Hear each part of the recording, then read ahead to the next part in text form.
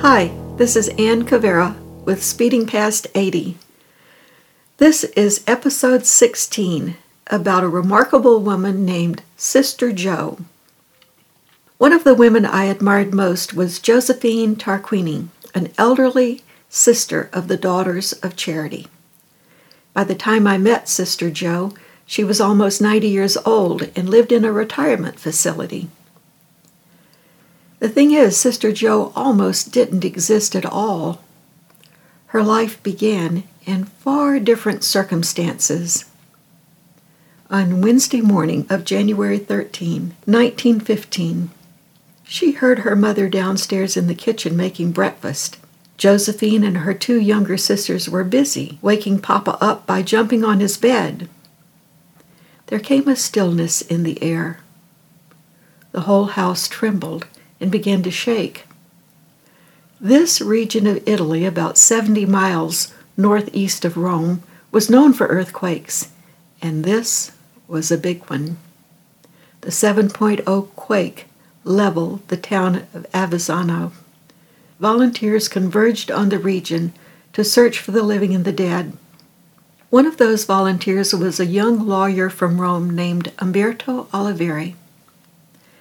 Tiny 5-year-old Josephine, curly hair, large dark eyes, woke, buried beneath the rubble.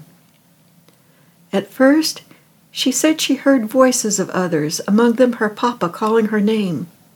But after a while, those cries faded into silence. Unable to move, her leg had been twisted painfully beneath her, and a fire smoldering close by burned that same leg. Trapped in darkness and pain, hungry, thirsty, and freezing, for a long time, Josephine drifted in and out of consciousness. So, what kind of chance at life would you give an injured child buried like that for days in a quake that killed all of her family, along with 30,000 other people? Olivieri's shovel lifted a patch of rubble, and he caught a glimpse of motion. Scrambling, he removed more rock and earth and uncovered a little girl, injured, covered in dirt, barely alive. He scooped her up, rushed her to a medical tent nearby, and left her there. But he could not get this little survivor out of his mind. Over the next few days, Umberto returned to her bedside many times. Such a sad little thing, no family left, and her twisted, burned leg would probably never be the same. By the time Umberto was ready to return to Rome, he had gotten permission to take Josephine with him. They rode in a cattle car on a train and arrived in Rome in the middle of the night.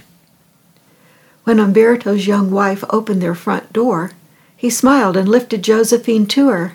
"Here," he said, "I've brought home our first child." His wife was a young socialite from the Mellon family in New York, and in Rome, this little family lived a privileged life. That all changed with the arrival of Mussolini in 1922. Life became dangerous for Umberto. He took his little family and fled to the United States. He had connections, and he found a position with the Bank of America in San Francisco. The society circle of the Italian-American community welcomed them. Josephine's injured leg did not heal well. She was unable to attend school. Still, she remembers having a happy childhood. There were private tutors, galas, trips to the opera, and a fine house full of dignitaries. She loved to read and wrote letters to famous authors like Rudyard Kipling. The authors wrote back. As a teenager, she regained some mobility in her injured leg, and she went out into the world where she became a social worker. One day, a destitute mother with a baby came to see her. Joe left the room to gather some papers and returned to find the mother had disappeared, leaving the baby on her desk. Joe took the baby to a nearby Daughters of Charity facility. She said they welcomed the child with such love and grace. She decided she too had to become one of those daughters. In 1932, she became Sister Josephine and began a life of 70 years of ministry. She wanted to get a nursing degree, but the powers that be thought the demanding work of a nurse would be impossible with her injured leg. She proved them wrong, later serving for many years at St. Vincent's Hospital in Indianapolis. I met Sister Jo when I wrote an article about her. We became friends, and I returned to visit her many times over the years.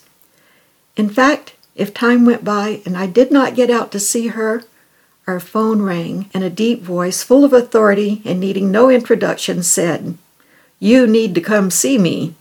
Click. I had been summoned. Truth was, I needed her company more than she needed mine. One day I arrived to find a plate of pizzelles she had baked in the retirement center's kitchen. The thin, crispy Italian waffle cookies were the first I'd ever tasted. Jo took a bite of her cookie and said, "You know what we need to go with these?" I had no idea. She named a fancy, expensive dessert sherry. I laughed and said, "Oh, sister, I don't have anything like that with me."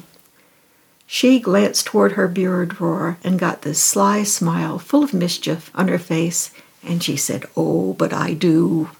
Shocked, all I could think of was that I had to drive home in an hour or so. If I got pulled over, what officer of the law would believe I had been drinking with an elderly nun? Jo must have caught the look on my face. She laughed and said, "Of course, that would not be proper this early in the afternoon." I was off the hook. She told me stories about her life, of the teen program she started in the 50s to get teens off the streets in Chicago. Those teens were now elderly themselves. They had kept in touch with her, and some of them came to help her celebrate her 70th Jubilee. Sister Jo always asked about my husband and children, and she prayed for them too. Later she would ask how things had worked out if I had felt troubled about any of them. With a bag of yarn always by her chair, her knitting needles flew while we talked. Into her 90s, she spent her days making blankets for babies and hats and gloves for the homeless. One day I said, "You know, sister, God isn't going to take you as long as you're knitting for the poor." She said, "Go look in the bathroom." The bathroom had both a tub and a shower. The tub overflowed with dozens and dozens of skeins of yarn people kept giving her. I said, "Jo, you're never going to die." Like all people, her day did come. She passed away at age 100 on July 16, 2010. So, how much chance does an orphan, badly injured, scathed by fire, and buried for days in an earthquake have? The human spirit is an amazing thing. Though it may be buried and given up for loss, if it's uncovered with love, bathed with light, and nurtured, that human spirit becomes a giver of life and hope for others. The odds are never stacked against one such as this.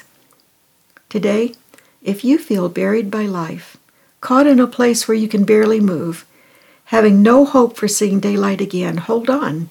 Resurrection may be only one shovelful of earth away. Thanks for listening. We'll be back next Tuesday with another story of faith, hope, love, and laughter. Our book, Grounded in God, is available from Liguori Press.